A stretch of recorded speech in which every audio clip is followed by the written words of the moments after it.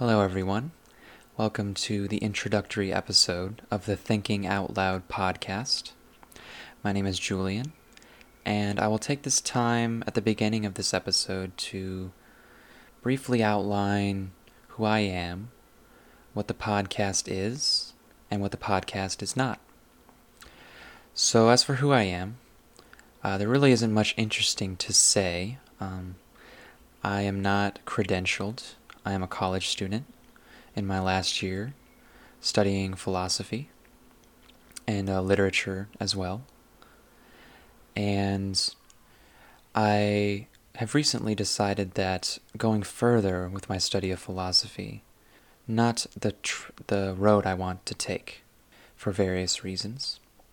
And so instead of going to grad school, I'm contemplating other options, and among them, I did think that starting a podcast would be useful for me personally, and I think for others as well to some extent if I am successful. And this brings me to what the podcast is, what my intention is. And as of right now, in these early stages, I do not have a clear intent with the podcast. The name, Thinking Out Loud, is really the main point of what I'm trying to do here. I will be recording my thoughts. I will be working through things in an unscripted fashion, exploring ideas or various issues, whether they be political, philosophical, literary, matters in psychology. Essentially, there will not be a clean organization to this. The podcast is meant to be just what it is called. Me thinking out loud and trying to work through these things whilst recording. And so it would follow that the podcast will be perhaps at times a bit unorganized. I will be stumbling over words or at a loss for what to say next. I will maybe find it difficult to avoid digressions and to stay on topic.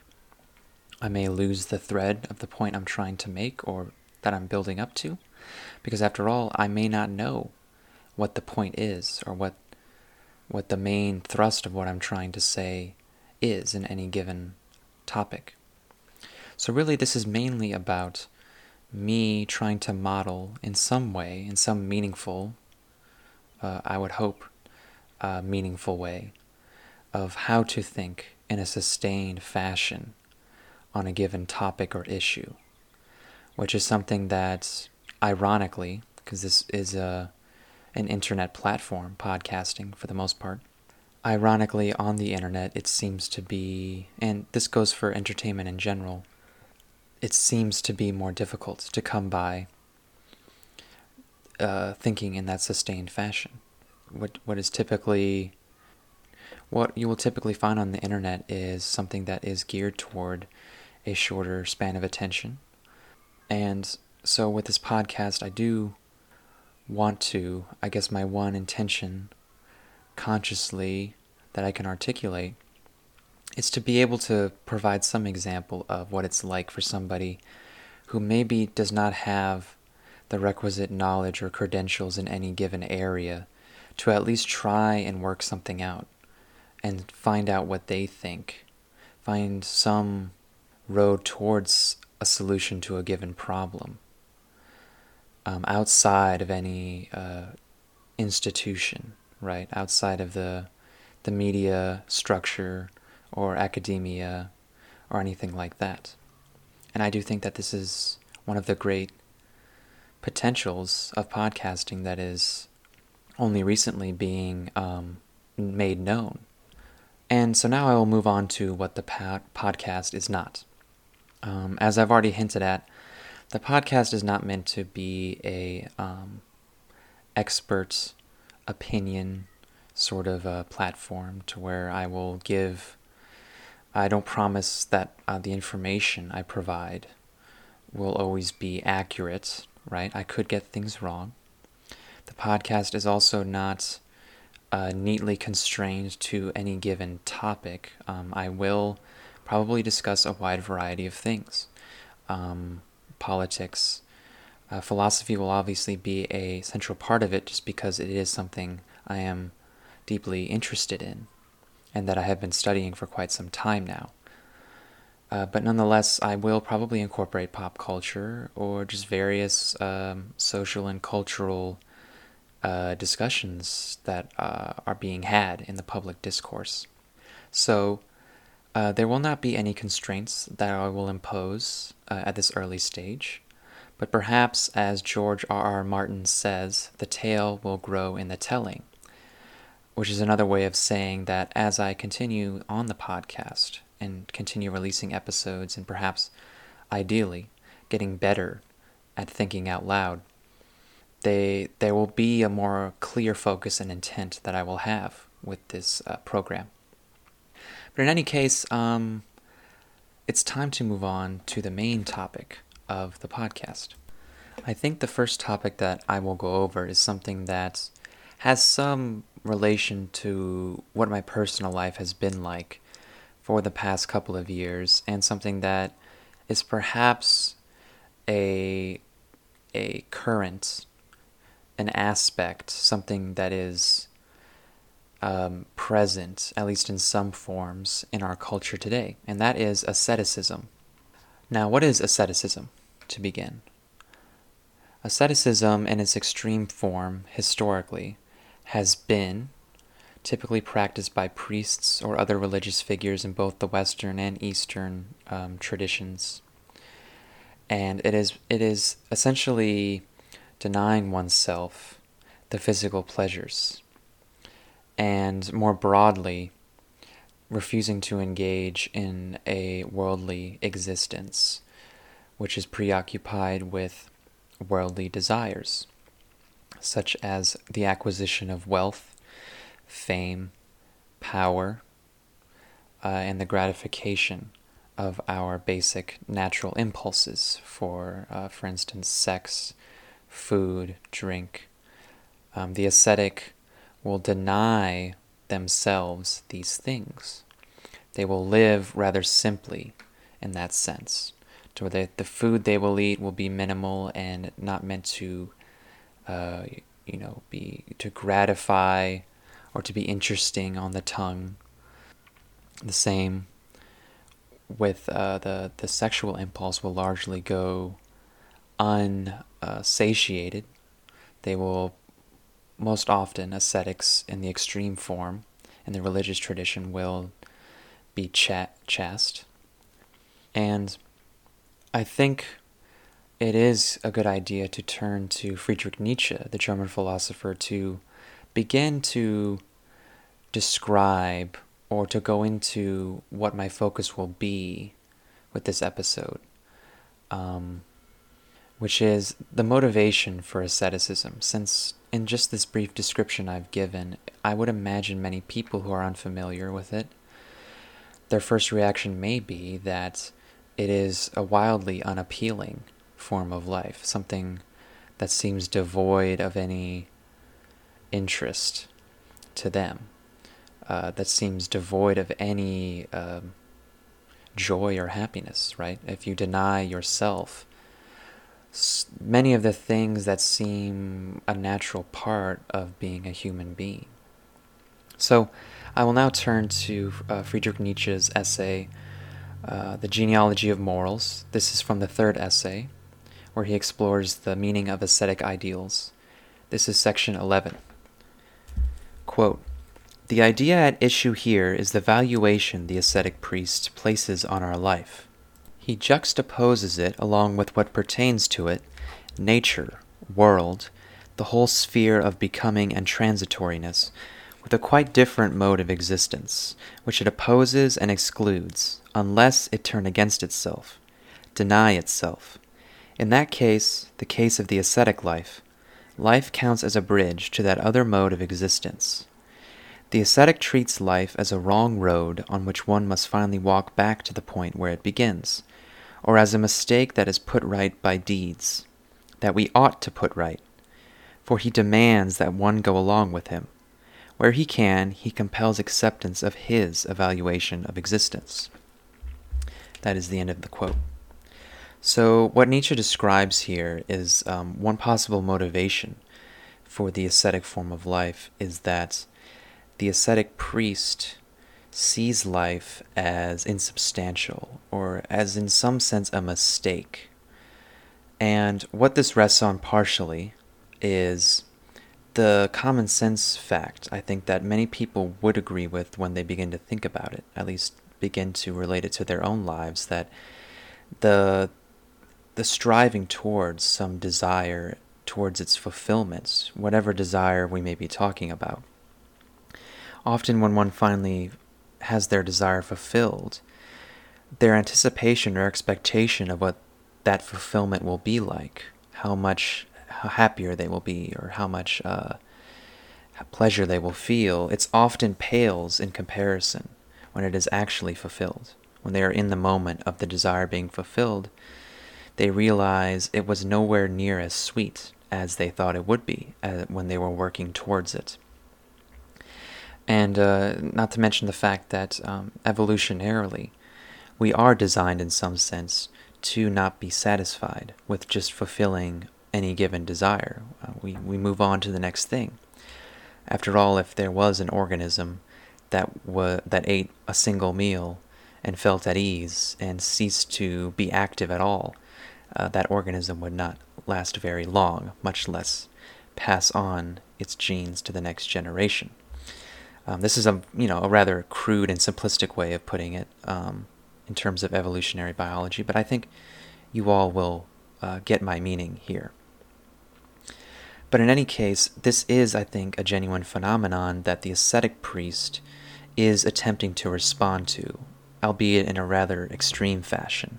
In other words, he sees this life on earth, this worldly existence, as a mistake as a result of the fact that any gratification of the desire, of any given desire, is incredibly disappointing, and that one's suffering in being deprived of desires or working towards them far outweighs the satiation and the frequency that the desires are satiated.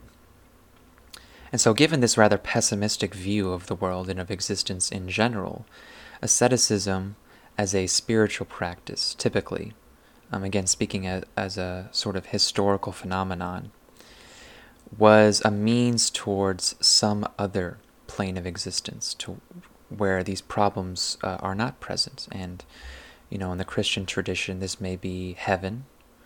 In other traditions, it may be some kind of spiritual enlightenment, such as nirvana.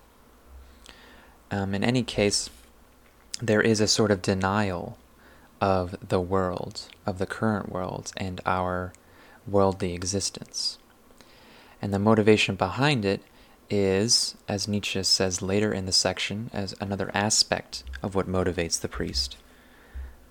Quote, "Every animal instinctively strives for an optimum of favorable conditions under which it can expend all its strength and achieve its maximal feeling of power. Every animal abhors, just as instinctively and with a subtlety of discernment that is higher than all reason, every kind of intrusion or hindrance that obstructs or could obstruct this path to the optimum.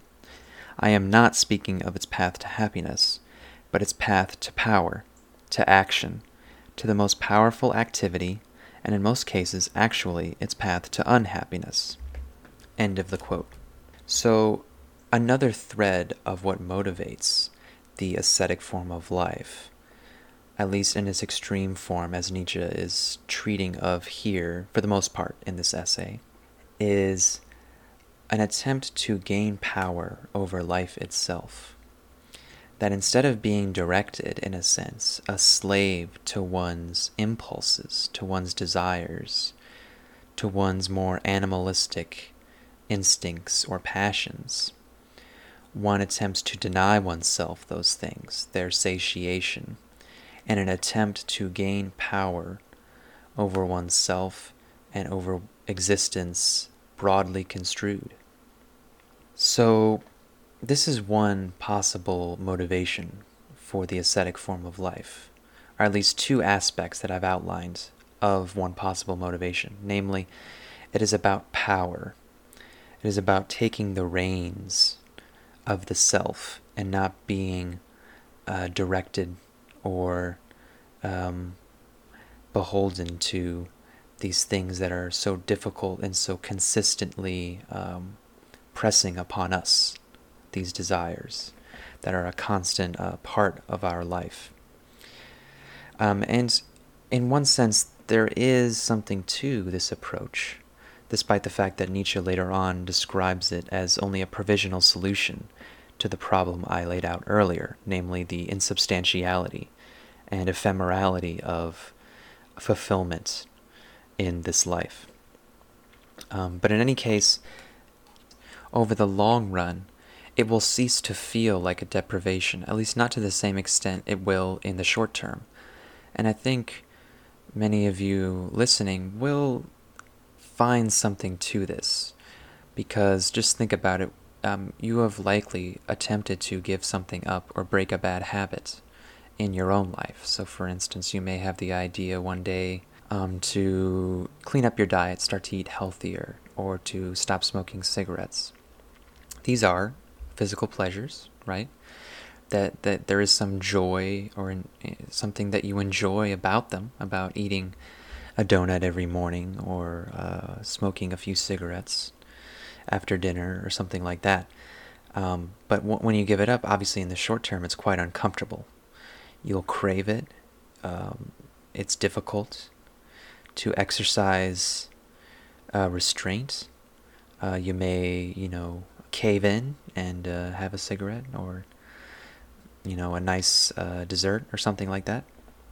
But over the long term, eventually, after enough time has passed and you have not caved, and you have stuck to it, you will cease to feel the desire for the whatever it may be that you're giving up as strongly, as often, until eventually, oftentimes this may happen, one day you'll be presented with what you formerly desired, and you'll wonder, why did I ever want that in the first place? It's really not worth it, or I don't really like it that much anymore. I'm not tempted really much at all. And I think in some sense this is what asceticism perhaps attempts to do. This is one of its goals, is to do that in an extreme fashion, to where you will think that or adopt that attitude towards everything that is transitory, that is temporary. Essentially, you adopt this sort of distance, this critical distance towards everything in life, towards the gratification of really any desire, to where you become indifferent largely beyond the basic, meeting your basic needs to continue to survive. But in any case, I do want to move on to outline another possible motivation for asceticism. And this is something that I will draw on my own experience in order to attempt to elucidate. So another possible motivation for the ascetic form of life is at least the perceived notion of oneself that one is not up to the task of fulfilling one's desires in life.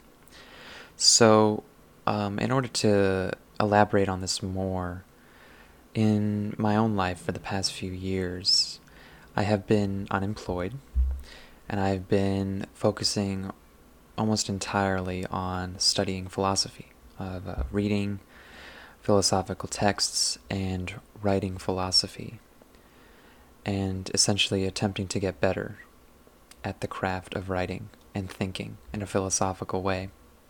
But this was partly due to the fact that I did not find any long-term goal, any worthwhile goal in the long term that I could achieve in a more normal, quote-unquote, or at least non-ascetic mode of life.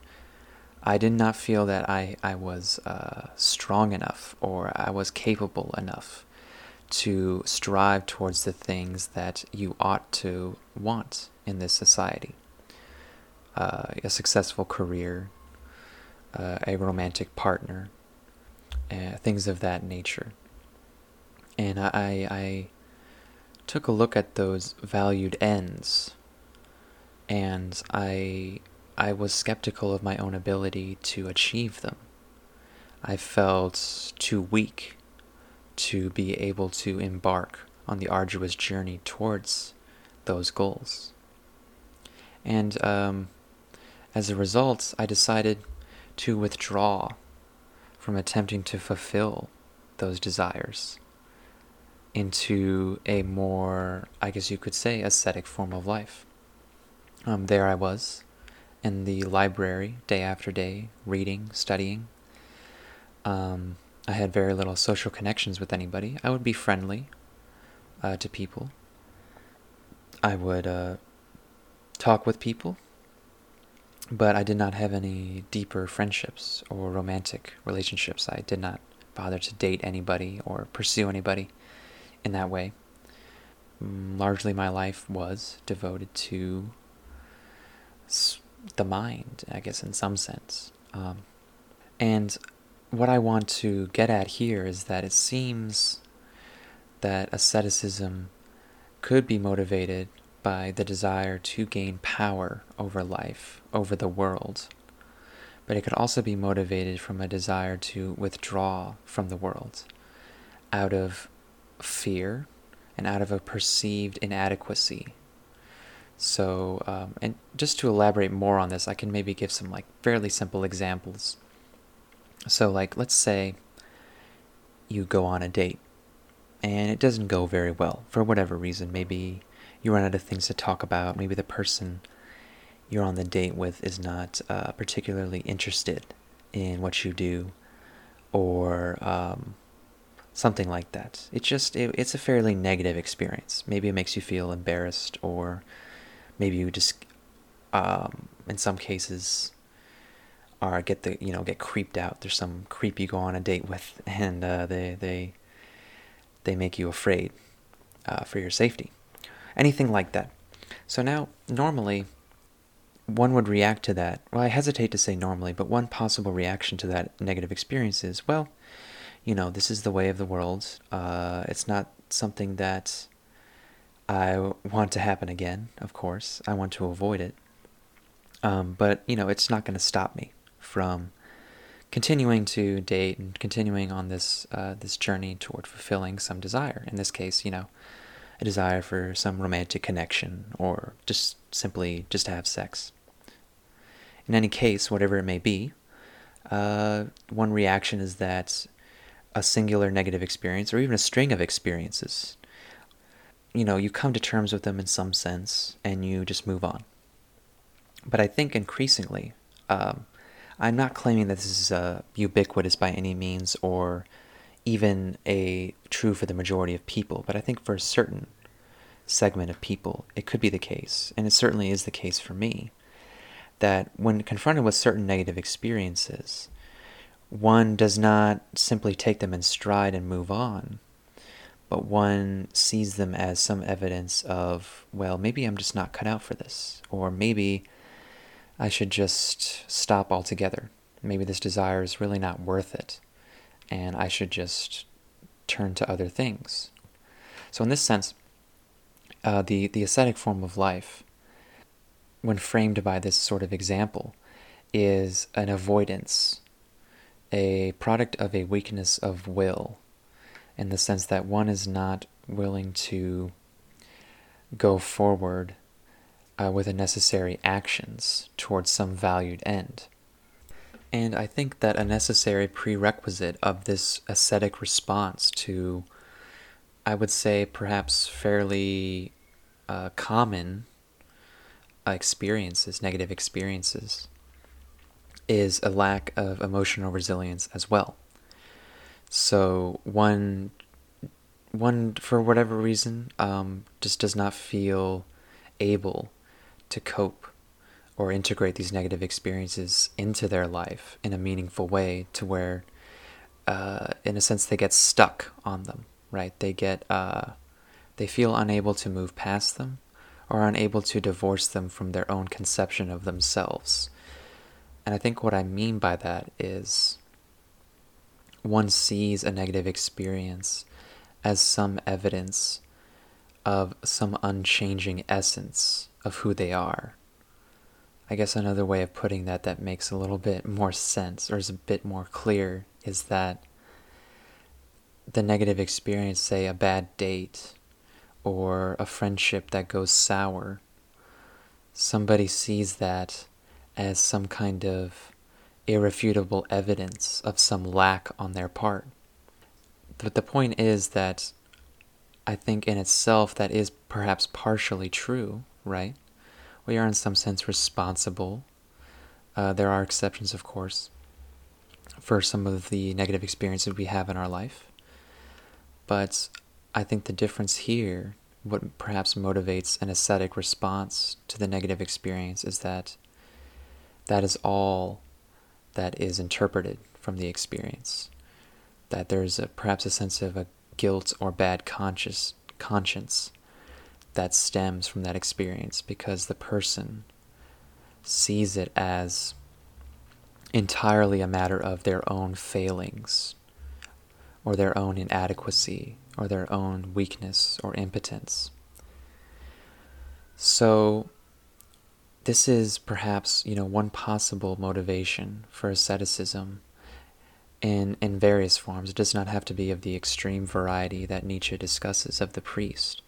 But nonetheless, this is perhaps interrelated in some way as well to Nietzsche's outline of another motivation for asceticism that I've already gone over, namely the desire to gain power over life. Because when you think about it, at first what begins, as I've been saying, as a withdrawal from personal negative experiences could become, as I've said earlier, it could evolve into a sense of power and dignity in oneself. Now, whether this is a genuine sense of power or dignity is something I will leave aside for now, but for now I'm going to elaborate a little bit more on what I mean by that, or what could be meant by that.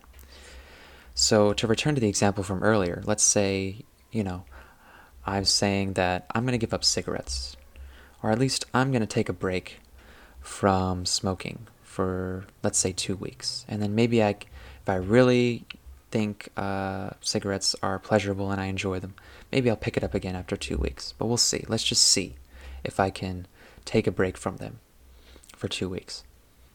So let's say 2 weeks goes by and my attitude changes in the way I have described already. Namely, I look at a cigarette, I pull it out of the pack, and I think, well, I don't think I really need this. I'm not sure why I ever liked smoking that much, why I used to like it so much.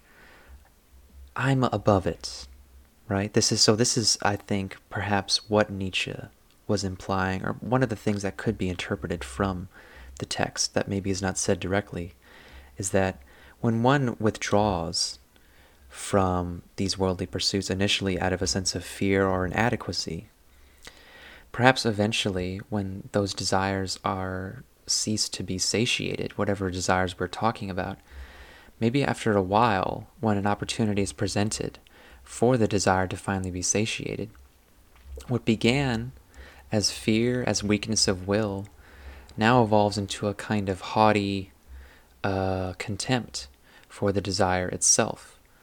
And I'm not saying this is a positive or negative thing. I think there's a discussion to be had there. But I think the point that I'm getting at here that I want to emphasize is that the motivations can sort of interrelate or evolve into one another, perhaps. So first, I avoid. I adopt a sort of ascetic form of life in order to avoid something, painful or potentially painful in the course of attempting to fulfill a desire. But then eventually, after some time, I gain a sense of power over myself, because I feel that I no longer need to satisfy the desire. So it no longer feels like a deprivation.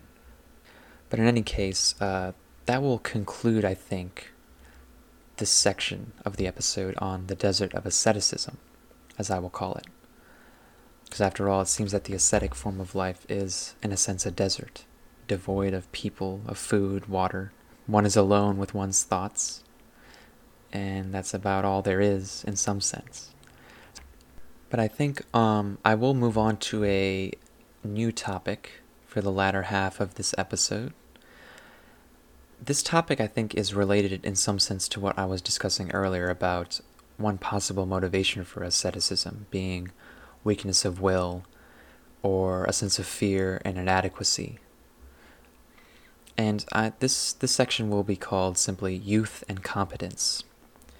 So, as a young person myself, and I think young people in general, what they are partly seeking in order to survive in some sense, but also to feel fulfilled in a deeper sense, is a sense of competence, right? They want to be good at something, at some trade, at some skill, just whatever it may be. They want a sense of competence, that they are capable of producing something or of navigating various situations in regards to their job or something like that.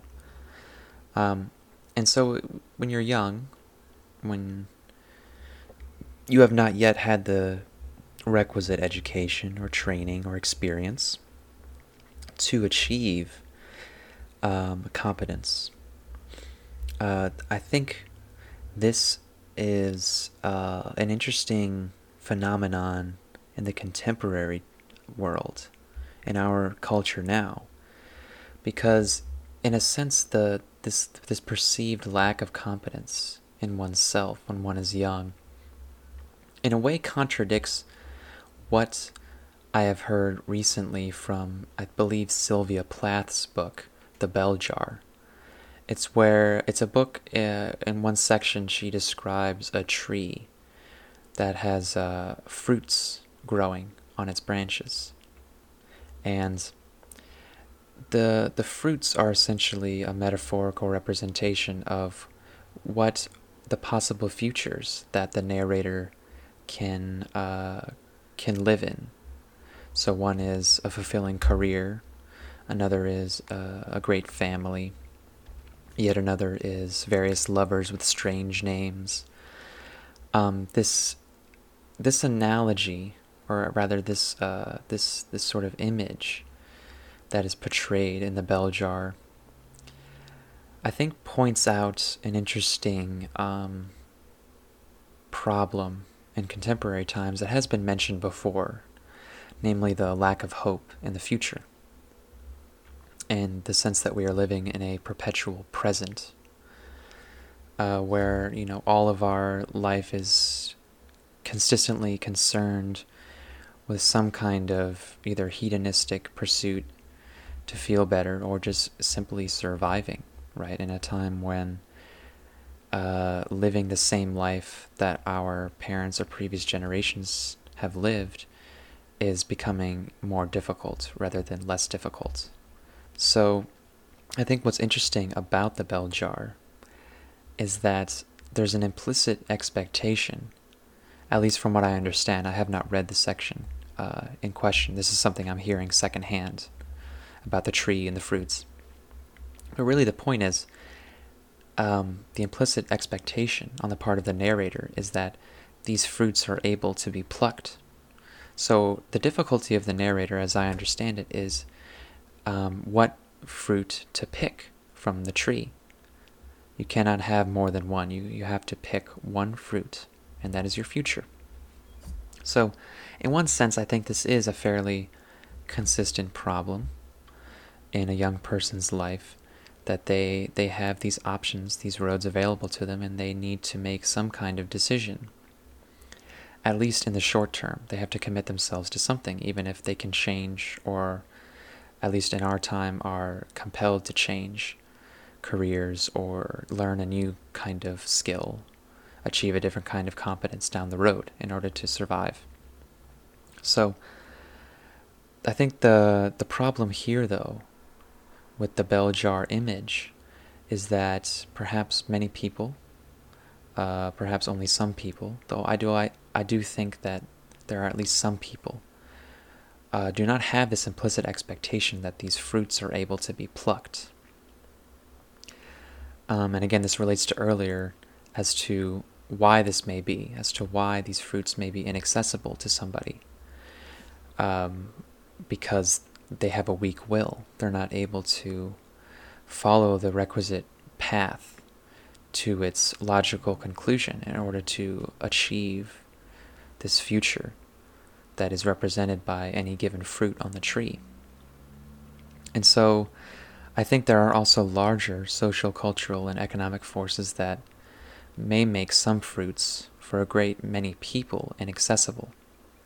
And so the narrator's problem is, in a sense, a problem that is perhaps more distant from us as contemporary people, because the main problem is not that there are so many fruits and we are not sure what to pick. The problem is that many of the fruits that we see, we don't see ourselves able to reach.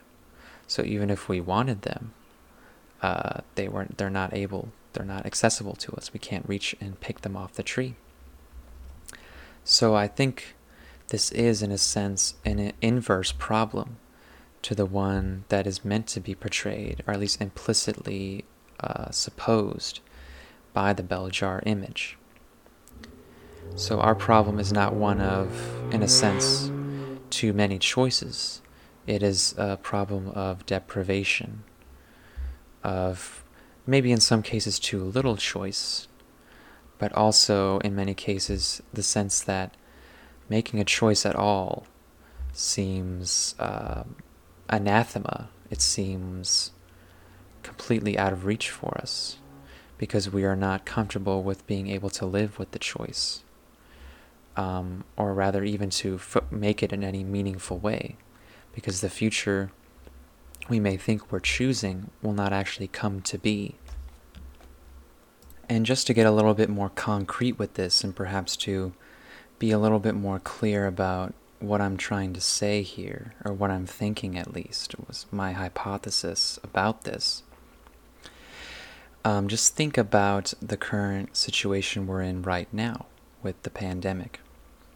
People are not entirely sure what the economic fallout of this crisis will be. Right now we are feeling the effects already. Many people, especially those of more vulnerable populations, right, of the African American community, or those who are already working in service jobs of various sorts, and of course the healthcare workers as well. They're already in at a greater risk, both of financial ruin and of health ruin, costs to their health. So, once this is over, whenever we returned to a sort of more, I hesitate to say normal, but what more closely resembles a normal economic situation, how much damage will have been done? How many opportunities will be cut off from people simply because the economy is just not as strong as it was? It's really up for speculation, but I think what we can say as of now is that some fruits on the tree will be out of reach for actually a greater share of people. So that is just one example. And another example is just very general, kind of common sense things that many people are observing in contemporary times. So for instance, let's take the nice family part of the tree that the narrator has been contemplating in the bell jar. Oh, well, the narrator may be thinking, I just want to marry somebody and maybe have some children and focus on that. I'm not too concerned with a career in this version of my future. I'm simply just trying to raise my children, trying to, maintain those social bonds and not get involved in the rat race of capitalism or anything like that. I think currently this option is becoming less and less viable for various reasons. Now it's increasingly difficult to get by on a single income, unless that income is quite large, of course. So increasingly, especially in larger cities, if you're with somebody, if you're married or just in a long-term relationship or whatever it may be, there is an increasing pressure or at least necessity to have two incomes in order to support yourself. So already we have that fruit perhaps getting harder to reach, at least for some people. And so when we take these two examples together, we see that the choices are being constrained. And so our problem is not, well, I have so many choices for my future. I'm not sure which to pick because then I'm leaving behind so much that I could have picked that I may regret or something like that. This is the situation of the narrator in the bell jar. Rather, the problem for some people now, exactly how many I'm not sure. I can't say. It's probably up for debate.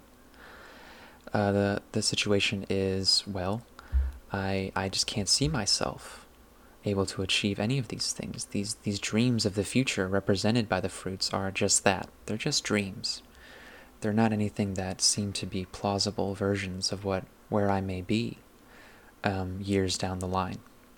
And just to elaborate more on this problem, on maybe other aspects of it, I will talk a little bit about a sort of hypothesis or a thought I've had about self-help culture. So self-help culture, I think, is becoming an increasingly large and profitable industry in recent times. And I will say, just for the sake of transparency here, that I don't think I've ever read a self-help book. I've been exposed to some self-help ideas or material online. It's just everywhere. So it's kind of hard to avoid it. And I do have various criticisms of it, but I think one that I may outline here is that it could be a proposed solution to the situation I'm outlining, namely that it's becoming increasingly more difficult to live the life that our parents or previous generations have lived. So a response to that is, well, we better kick ourselves into high gear and to exert ourselves, to strengthen our wills in order to achieve what others have achieved already. So in other words, it's going to be harder, but self-help is perhaps a means of motivating us and keeping us in shape, or rather, whipping us into shape in order to achieve what we want, to pluck the fruit, as it were. But I think this is dangerously close. At least self-help may be in the territory of illusion, of the sense that, well, just as long as, I develop some good habits and I keep my room in order and all of this, and go to therapy and work out my issues, and I build enduring friendships and all of these things, right, that self-help preaches in various forms. If I do that, then maybe I can really make something of myself. Maybe it'll work out for me. And I don't think there's really any guarantee of that. But it seems that self-help may persuade some people that there is some kind of guarantee for one's individual efforts on that front. That just as long as you follow this program and get everything in order, you can live the life that your parents lived. You can pluck any fruit from the tree that you desire. So, and another aspect of this that perhaps relates to competence is that self-help could be an illusory means to being extraordinary. And this is a sort of conflicting message in our culture. This is maybe perhaps an oversimplification of it, but I think it is one way of putting it, and it is this. People are afraid of being normal. People are afraid of not being interesting or different from others, of not being individuals. Because American society has a streak of individualism, although exactly what kind of individualism, I think, is a bit more complicated than some people will tell you. But in any case, I think there is some truth to the claim that people want to be different, want to be extraordinary, and as a result idolize people in media who appear to be extraordinary due to their fame, to their musical ability, or something like that. Especially as a young person, you look at that and you may think, wow, how could I ever achieve that? Why would I bother trying to write a novel or try to write a song or, for that matter, try to start a podcast if I can never see myself being as good or as successful, as extraordinary as these people I'm seeing already, who seem to be at the top of their game in their respective field. So this is where self-help can maybe try and attempt, at least in an insubstantial way, to fill the void. Because it says, at least implicitly, well, as long as you follow this advice, my tips, my 12 rules for life, as it were, you can become extraordinary. You can stand out. You can live a life that is out of the norm and that is something worthwhile. And this sort of relates to another thing that is a conflicting message in the culture, where there will be often people, especially people who are older than you when you're young, who will feed you the same cliches of, well, keep your feet on the ground, try to be practical with what you want, with your dreams for the future. But then there's also this other pole of that, which is do what you're passionate about. Don't care about money or success, just go for what you really like and it'll work out for you in some way. And these are essentially opposite poles of, I think, the same sort of problem that I mentioned earlier, the contemporary circumstance of lacking effective options or lacking any sort of effective means of choosing something. But of course, there are obvious problems with both of these approaches. One of them being that one does not have an accurate idea of their capabilities until one has embarked on a certain pursuit, right? One cannot know for sure if their dream is completely impractical or not feasible until they take some steps at least to attempt to fulfill it. And another problem with the other approach is that what seems to be reasonable or feasible may not apply to you. It is dictated by the larger culture or the values that you're surrounded by. And so perhaps the common thread between these problems I've just outlined, self-help as an illusory means to becoming extraordinary, the possible motivations for the ascetic form of life, is that the bell jar image is largely, or perhaps partly, I should say, the result or one way of, one possible consequence of a lack of self-knowledge. Because in either circumstance, whether we're talking about the contemporary times, where the choices are more constrained, or one does not see themselves able to pick the fruit, or at least to pick the fruit that they want.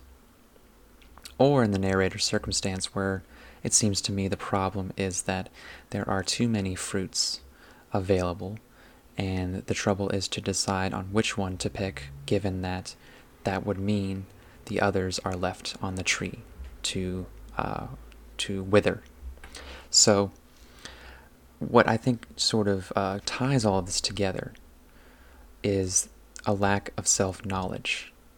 So in some sense, all of these problems stem from a lack of knowledge in one's own capabilities, in the feasibility of developing a certain kind of competence.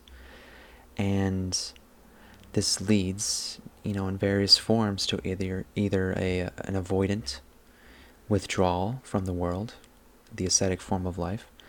It leads to illusory individualistic pursuits of self-help, or it could lead to idolization of people, which then leads to a weakness of will, or a sense of that any pursuit is futile because one will not live up to the fantastic images of their idols and how they see them. In some sense, this is all related or could be caused by the lack of self-knowledge, of not knowing who you truly are and what you can do. And so to conclude, perhaps we have more to learn from Plato, a philosopher from hundreds of years past, than we do from a self-help coach or a motivational speaker. And I think I will leave it there. This has been the first episode of the Thinking Out Loud podcast. I hope you have found it, at least in some ways, interesting or enjoyable. And I will see you next time.